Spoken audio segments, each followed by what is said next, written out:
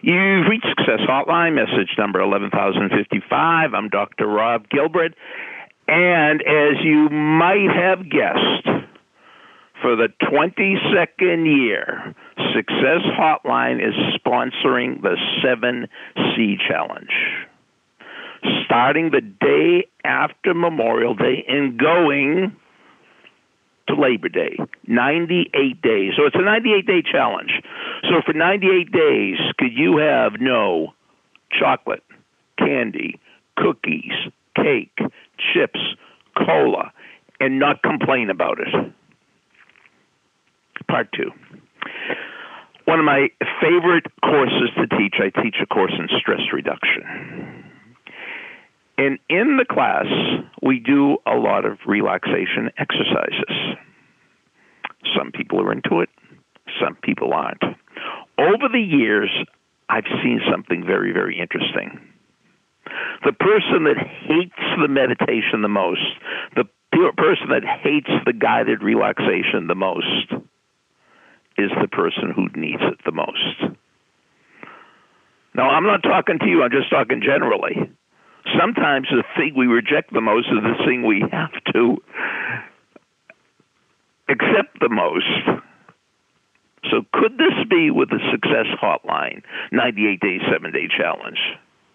If you really, really hate it, I'm never going to do that. Look at it this way. How would you feel on Labor Day if you did do it? Because I'll tell you one thing.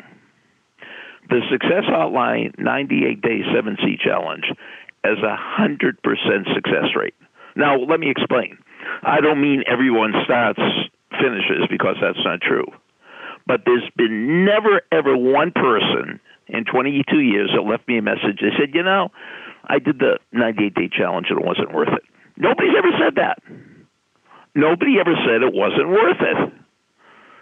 So, can you go 98 long, hot, summery, sweaty days without candy, without cake, without cola, without chips, without cookies, without something I'm forgetting, and without complaining? Well, I know the one I'm forgetting is the one that people object to the most.